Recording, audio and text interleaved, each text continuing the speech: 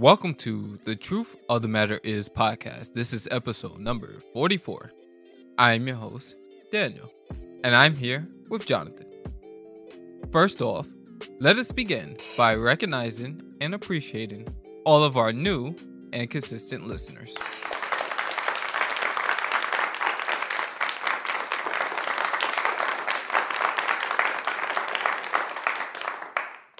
We thank you all in advance for continuing to press play at your own convenience.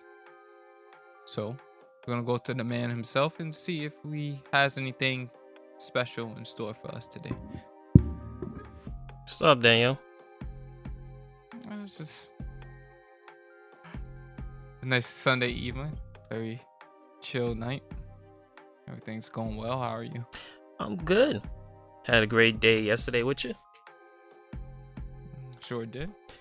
Yeah, so Good trip out to Jersey for all of those who don't know. Yep, went out to support our brother, and after that we went to the movies and had some dinner. My friend Jen came along as well. Pretty good stuff yesterday. It was a nice, chill, relaxing evening until we went home and saw a bunch of Dodge Vipers on the road, or not Dodge Vipers, what was it, Challengers? Yep. Blocking the street for about 10 minutes. Yeah, appeared to be some speed racing going on. I always wondered about those people, if they have jobs and obligations outside of that, or is that the thrill of their night or even their week? I mean, I would think so. Like, maybe they make all their money betting on who's going to win the race or whatever the case may be. Seeing how they had the cops even blocked off so they couldn't do anything with that. And, New York City nightlife, so quite possible. Very quite plausible, I should say, not possible. Yeah, it was an interesting sight to see. So, happens. Yeah, so, very good day yesterday. Weather is a bit chilly, but that's typical. We're supposed to be in spring, but sort of getting these every now and then ups and downs of this weather, and it's a bit bipolar. But, taking it one day at a time, hopefully we get to see the fruits of spring and most likely definitely more rain. So, Well, April was my favorite season because of the rainy season, but especially in New York, a lot of thunderstorms and just rain in general. So I'm sure that has to be coming along. But outside of that, what do you have in store for us today, sir? That's a good question. Well, we are going to build upon a conversation we had on episode 3, which was such a long time ago, right? When we first got started, actually. We were in the First John series, by the way. Considering how long ago it was, and then we've been building upon these principles all the way 43 weeks later, right? Yeah. That ought to be an interesting thing. It sounds intriguing, so shall we get into prayer? Yeah, of course. That's a must these days. All right. Heavenly Father, in the name of Jesus, if there's anything I know, it is you're the same yesterday, today, and forever. And you know something else? What makes the Bible, which is your word, so amazing is it can overlap sometimes by being repetitive. But as human beings, we forget all the time. Sometimes. So I believe there's nothing wrong with reminders. Another thing about your word is that it's public revelation. It holds and provides messages, warnings, insights that are hidden. And yet at other times, your word can be very straightforward. Your word can indeed be harsh, and at other times gentle and comforting when we need it the most. Your word can convict us 1 minute, but also at the same time confirm the things we like or even dislike. One declaration that is clear is that it's the truth. Not anyone's truth, but the truth. Therefore, Lord, as we get into your word today, humble us, remind us of our flaws, tear us down, but also build us back up. feed us, restore us, strengthen us, love us, shield us, guide us, teach us. And we say this all in agreement. In Jesus' name we pray. Amen. Amen. Now, this is an episode that is called How Do You Carry Yourself? Part 2. Okay? When I first introduced this topic, it was in the 1 John series, and we took a look at 1 John chapter 1, verse 5 through 7. Daniel, could you reread that, please?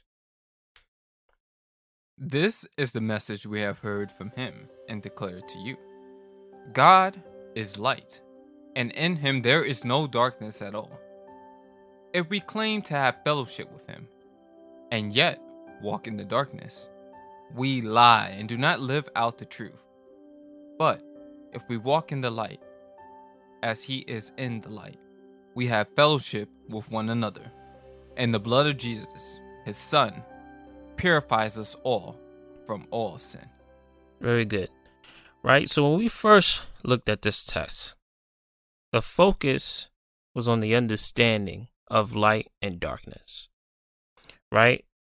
We established that God embodies light, something that is hard to ignore, and happens to be located all around us. That's God's presence. And it's so amazing because it stands out and there is nothing that can overtake it, not even the darkness. If we go to the beginning of the Gospel of John, chapter 1, we look at verse 1 through 4, it tells us this. In the beginning was the Word, and the Word was with God, and the Word was God. He was in the beginning with God. All things were made through him, and without him was not anything made that was made. In him was light, and the life was the light of men. Now here's the key verse in regards to light, and let us look at this verse in several translations to really focus on the provided point. God wants us to know about his power, but more importantly, his essence. Let's continue to verse 5, and we're going to look at this in the English Standard Version. The light shines in the darkness, and the darkness has not overcome it. Now let's look at this in the New Living Translation. The light shines in the darkness, and the darkness can never extinguish it. Very good. Let's look at this in the New King James Version. And the light shines in the darkness, and the darkness did not comprehend it. Let's look at this in the Amplified Version. The light shines on in the darkness, and the darkness did not understand it, or overpower it, or appropriate it, or absorb it, and is unreceptive to it. Lastly, the Message Bible. The life of light blazed out of the darkness. The darkness couldn't put it out. Okay, very nice. Now, this is important why looking at several translations are essential to our learning. Because when you look at the different translations, you see how one translation appropriates a different aspect about how powerful the light was, right? Whether it's hard to extinguish it, comprehend it, understand it, put it out. It's really amazing when you look at these things, right? Overcome it. This is some, me being maybe a nerd type. This is pretty interesting, right? Now, here's how the 1 John text will build upon our conversation today, right? The rest of the verses is informing us about who God is. And so is the verse we looked at in the Gospel of John, chapter 1, verse 5, right? We learned in episode 3 that how we carry ourselves matter. Because if we claim to be in association with God, if we say we are in fellowship with God, if we declare we are in relationship with God, our behavior and our mannerisms must reflect that. People all over are watching us, right? Our families, our friends, strangers, you guess it. People are looking, right? Now, that's one aspect of it. And we talked about it from a large spectrum perspective, right? As a whole. Another term will be from a outer circle point of view, right? What do I mean by that? Well, as believers, we are all part of one family, technically, one body, right? We are all supposed to be ambassadors for Christ, right? That's abundantly clear. But that's what we are. We are representatives of Christ. Paul says we shall all be mutually encouraged by one another's faith, which happens daily worldwide. And this is happening why? Because technology has made that possible, right? Some have viewed the gospel and the understanding about the gospel and its growth. And technology has grown to the point that it's exceeding beyond the possibilities of maybe how a lot of us possibly perceived it, right? Another thing is some people think that technology is in favor of the enemy, but God has also used it to bring about his glory as well, right? We can't just look at it in a negative sense. We also have to see how is God operating and moving in this space, right? We can't underestimate God's ability to bring about good out of the evil because he's God. That's what he does, right? So think of the benefits now that believers have, the relationships, the partnerships, right? When it has to do with the similar aspirations that we share in order to bring the glory of God, right? The funds for the means of support, the discussions, right?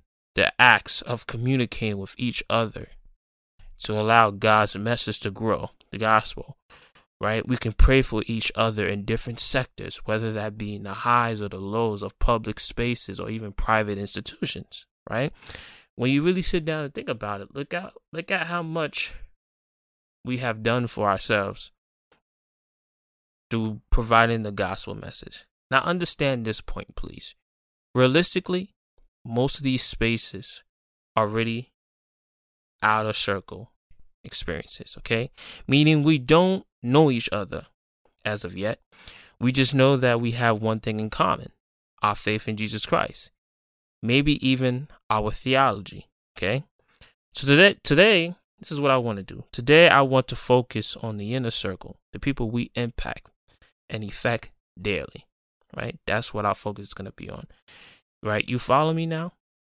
I hope so. Of course, our prayers matter, but on a personal level, our relationships are limited, right?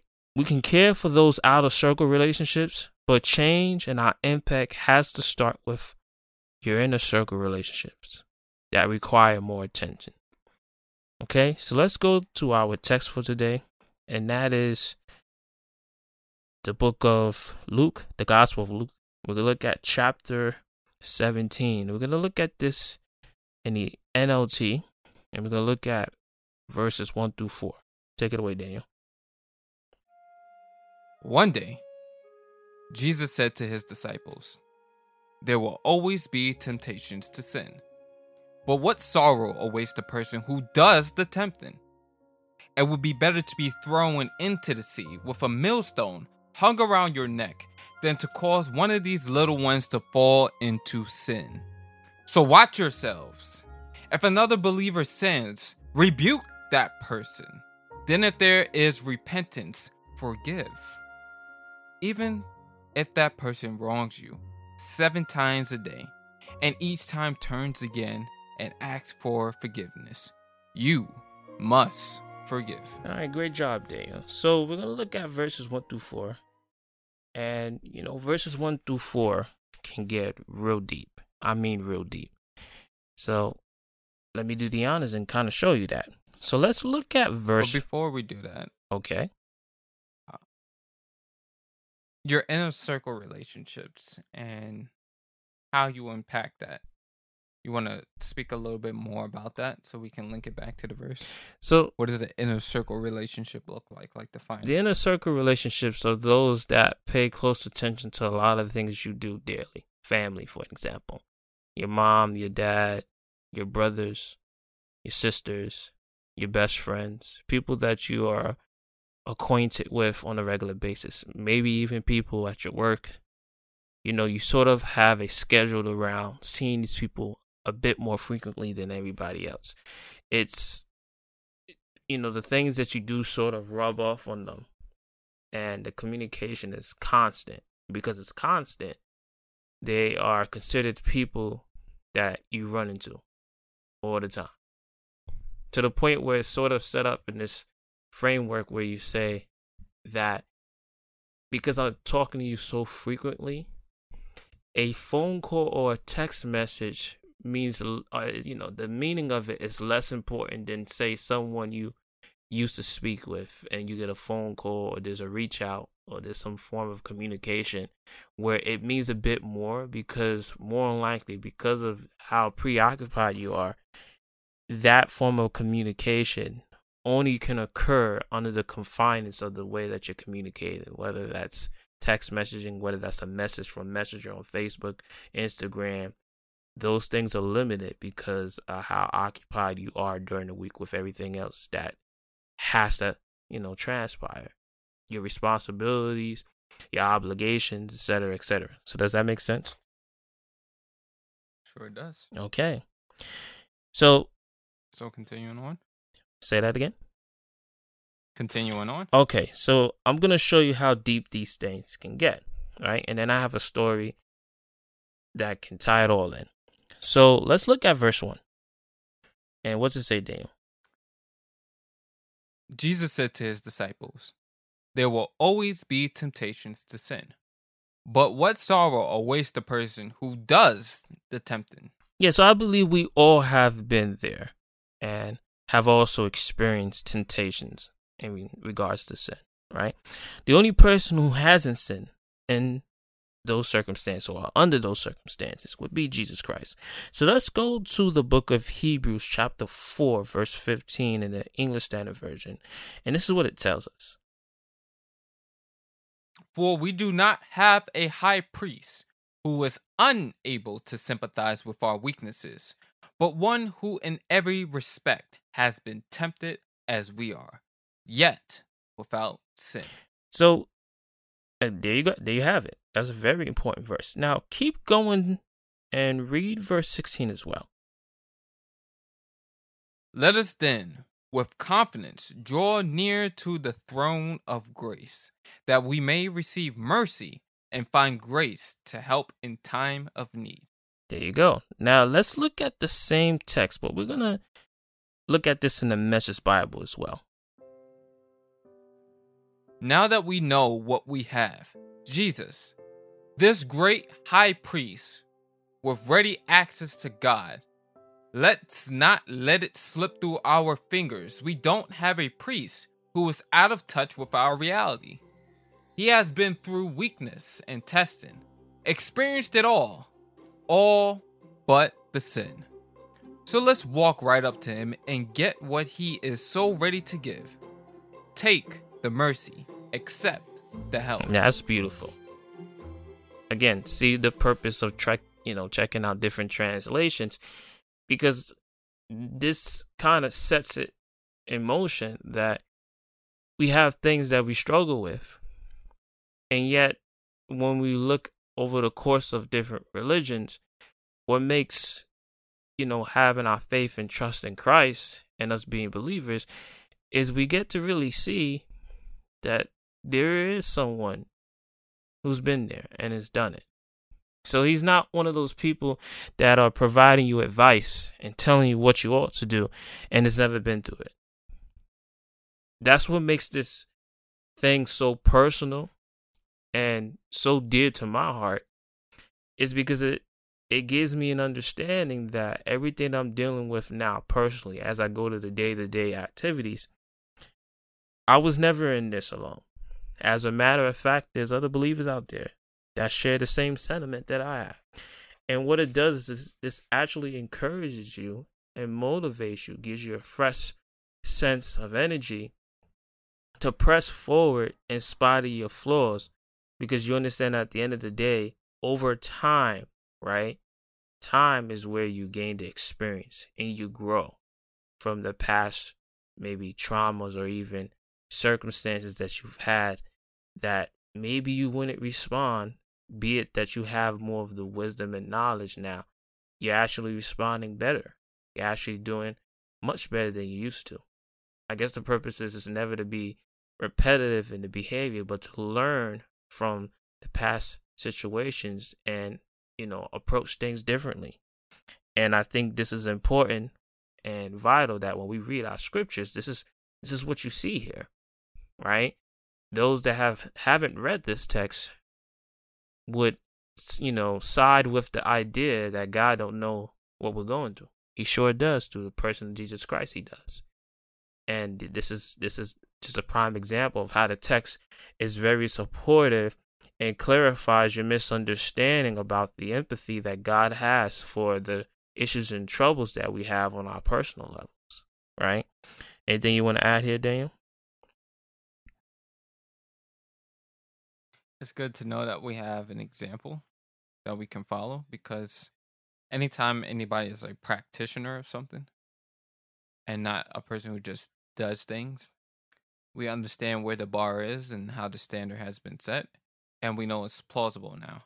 Like, it's a pretty interesting thing that I read a long time ago, that most people didn't think that you can do what was in a mile in under 4 minutes. But as soon as one person was able to do it, all of a sudden you've seen a lot of people around the world who was able to start cracking the same under 4 minute mile time. So it's a very plausible thing that can happen or be done. But sometimes knowing that somebody was able to do it before you unlocks the possibility in your mind that it is possible to live or achieve the same standard. So, or even look at one of the more mature and top athletes that ever existed, Kobe Bryant. It was Kobe Bryant who learned from Kobe and so many others that were great. So rather than be arrogant and full of themselves, he actually went to those players and asked them, well, how'd you do this? How'd you handle this? And then he morphed their philosophy and their mindset. And I think that's what turned him into having Mama's mentality, right? Being able to pull from those resources, understanding that they've been through it. Probably do a harder time when it came to like fouling and taking punishment to get to the paint. Understanding and taking in some of Michael Jordan's game in terms of fadeaways and everything else to still be able to execute on the court on a higher level. This is what it is. It's about learning, applying, and being smarter than you were, getting better, every season. And that's what he did. And that's what allowed him to reach higher heights, is learning from the master and incorporating what you learn from the master to your life. And I think that's the important thing that we do in regards to reading the scriptures. They were written and left for our learning, and it's our job to allow it not just to instruct us or guide us, but to keep us and to shield us and to protect us and to point us in direction, so we don't have deja vu moments and we don't have moments where we're constantly making the same mistake over and over again. We got to know the gift that we have and utilize it. Unless it be there for nothing, then whose fault is that? It's not, anyone else's but your own. Now, back to the text. Now, interesting enough, the next statement is where things get interesting, right? It says, but what sorrow. Now, in other translations, you have the word woe. And the next statement is, awaits the person who does the tempting. Now, we are looking at the person, which could be you, right? Your friend, your family member, so on and so forth, who plays a role in the temptation. Now, let's look at verse 2. It will be better to be thrown into the sea with a millstone hung around your neck than to cause one of these little ones to fall into sin. So watch yourselves. Okay, so we're going to camp out here for a second and let's revisit the title topic, right? How you carry yourself matters. You see, there's a verse in the book of James, chapter 3, verse 1 that says, "Not many of you should become teachers, my fellow believers, because you know that we who teach will be judged more strictly." Now, I bring this verse up because this is a message from James to those who strive to be the mouth of God. Now, all of us can't be the mouth of God, even though at times, sure, God can use us to relay the message. But therein lies a warning, even to the elect, that God chooses, and to those who share the gospel, which is we are all encouraged to do, right? All of us as believers are encouraged to share the gospel. So we sort of fall into this category. Now let's address the inner circle people, right? Something I was telling Daniel, your family, your friends, your partners, right? We have a responsibility to behave like children of the light, right? If we stray away from that, we have the possibility to impact those who look at us. So let me give you an example of a story. Me and Daniel are only two of the four brothers that we have. We have Adrian and we have Jordan. Adrian is the oldest. I'm the second oldest. Daniel's the third. And then Jordan is the youngest of all of us. And one thing that has transpired is we all at one moment played. We all at one moment shared a lot of great memories, right? Incorporated in our life. Now, this particular story I'm about to share, I want you to see the impact that it can have. So, as young kids, one of the things that transpired is when it came to Daddy, he used to keep a jar full of coins. Not just that, my mom used to buy a lot of things in bulks. And what would transpire is they would hide those things, right? So me being the second oldest, I would find it.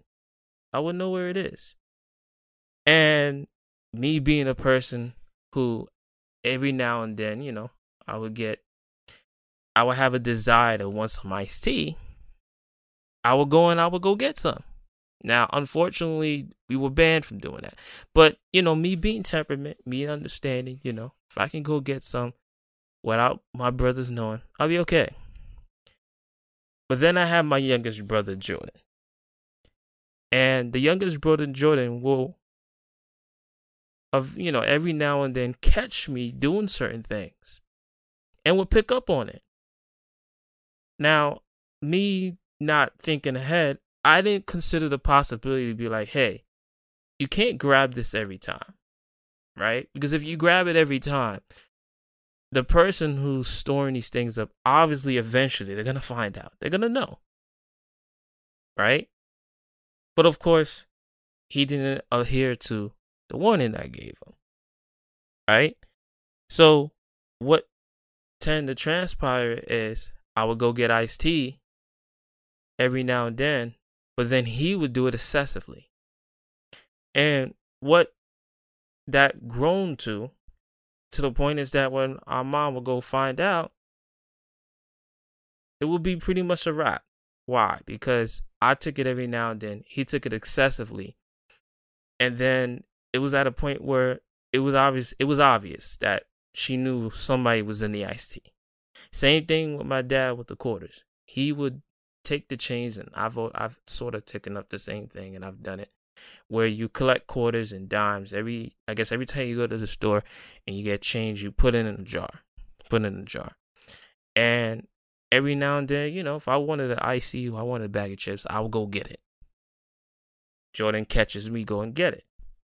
And what he would do is he would take out more and more and more to the point that it was noticeable. So what am I saying here? I'm saying that me going and introducing the idea of taking these things laid the foundation and a behavior where he picked up on it. And even though I did it periodically, he did it extensively. And that extensiveness is what created a behavior. And what created the behavior impacted his idea that then he could then take up things whenever he wanted it, right? And I'm saying that this is the impact that we have, that even though you or anyone out there does something, you're underestimating the younger people, the people underneath you, the people that are watching you, and they're picking up on some of your bad habits, whether it's talking back, whether it's cussing. You know, there's a numerous amount of things out there that we all participate in. And if we're not careful, people that are under us are watching. And not only are they watching, they don't understand that the behavior is very detrimental to their character. Instead, they see it as an opportunity in which they can take full advantage of, but they don't see the damage it does. And that's sort of what bad behavior is. We see it, it's a learned behavior, we pick up on it, we utilize it. And then we ask questions later. Like, those sorts of things never get addressed. And the reason why they never get addressed is because we don't think they should be addressed. And when we learned it, the negative condemnation attached to it, we never speak about it. So what do you think of the story, Dane? Would you happen to agree about what I'm saying? The reason why people say be careful who you surround yourself with, and why it's important to have mentors and people who can teach you certain things, because human beings are like sponges. We pick up on the things that are surrounding us, and either you can pick up on good habits or you can pick up on bad habits, and those things are going to play a key how do I say it? It's going to have a major impact in how you do things. Even if you do things differently, it can impact you to either never do things again, or it can impact you to put your own twist on something that is negative and make it even worse. Or you can take it and modify it to become a more efficient version of whatever was being done previously. So I agree 100%. Yeah, so this is the inner circle stuff that I'm talking about. Now, obviously, in the example of the scriptures, it's talking about, it's better to tie, a milestone around your neck than to tempt one of these young ones. Because when looking at that scripture, looking at that verse in its context, it's saying that some of the bad habits, right, and we don't need to go there, but some of the bad habits that adults put on little kids can pretty much damage them, right? It can ruin the way that they see life entirely.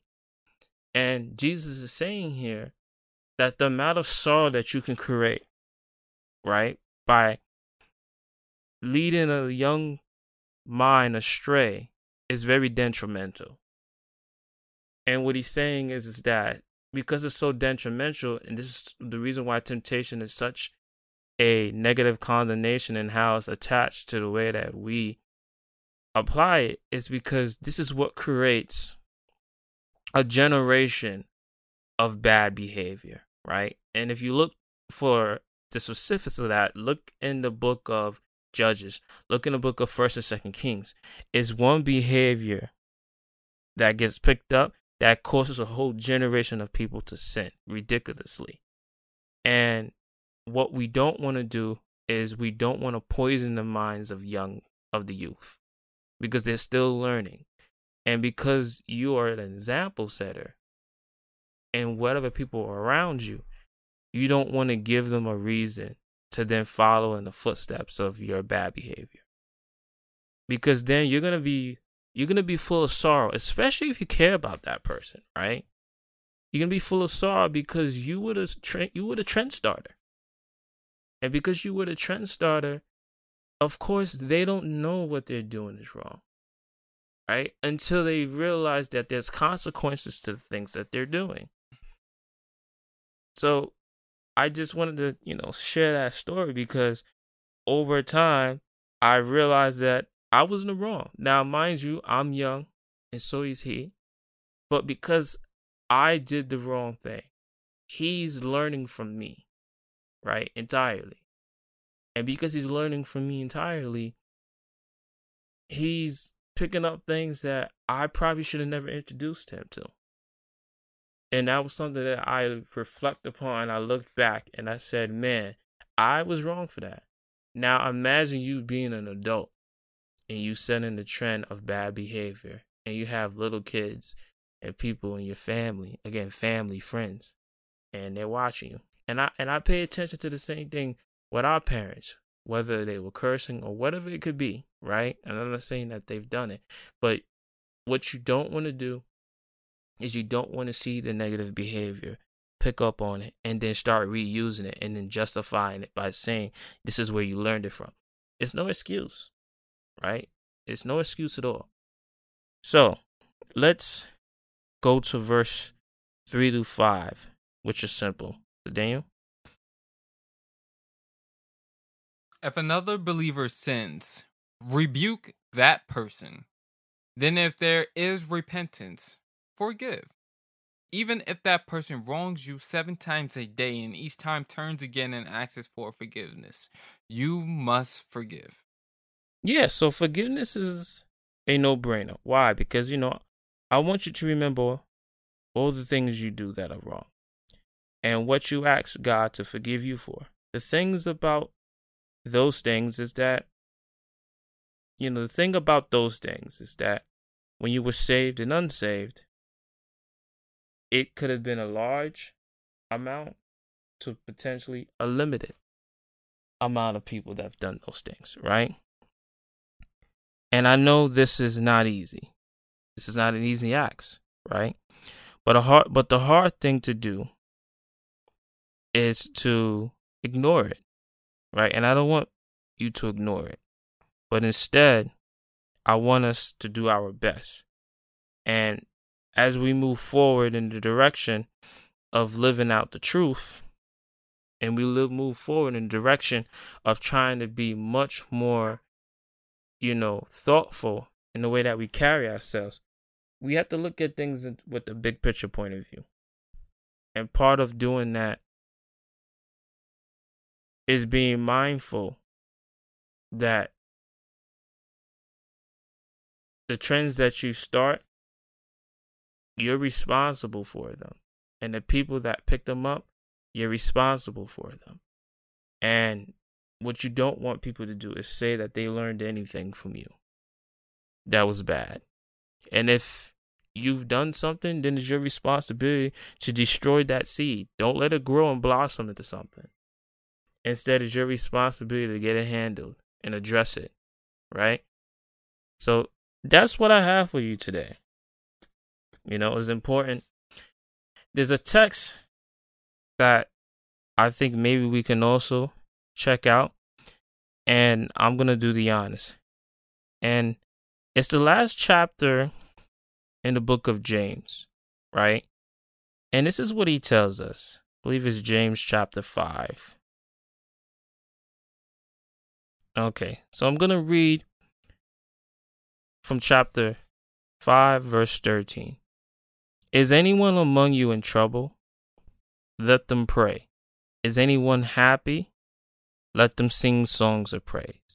If anyone among you is sick, let them call the elders of the church to pray over them and anoint them with oil in the name of the Lord. And the prayer offered in faith will make the sick person well. The Lord will raise them up. If they have sinned, they will be forgetting. Therefore, confess your sins to each other and pray for each other so that you may be healed. The prayer of a righteous person is powerful and effective. Elijah was a human being, even as we are. He prayed earnestly that it would not rain, and it did not rain on the land for 3.5 years. Again he prayed, and the heavens gave rain, and the earth produced its crops.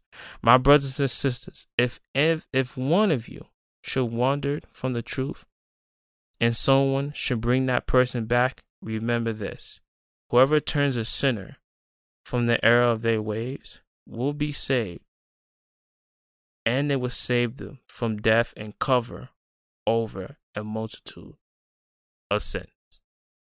So that's the book of James, chapter 5, verse 13 through 20. Now, let's move to devotional time.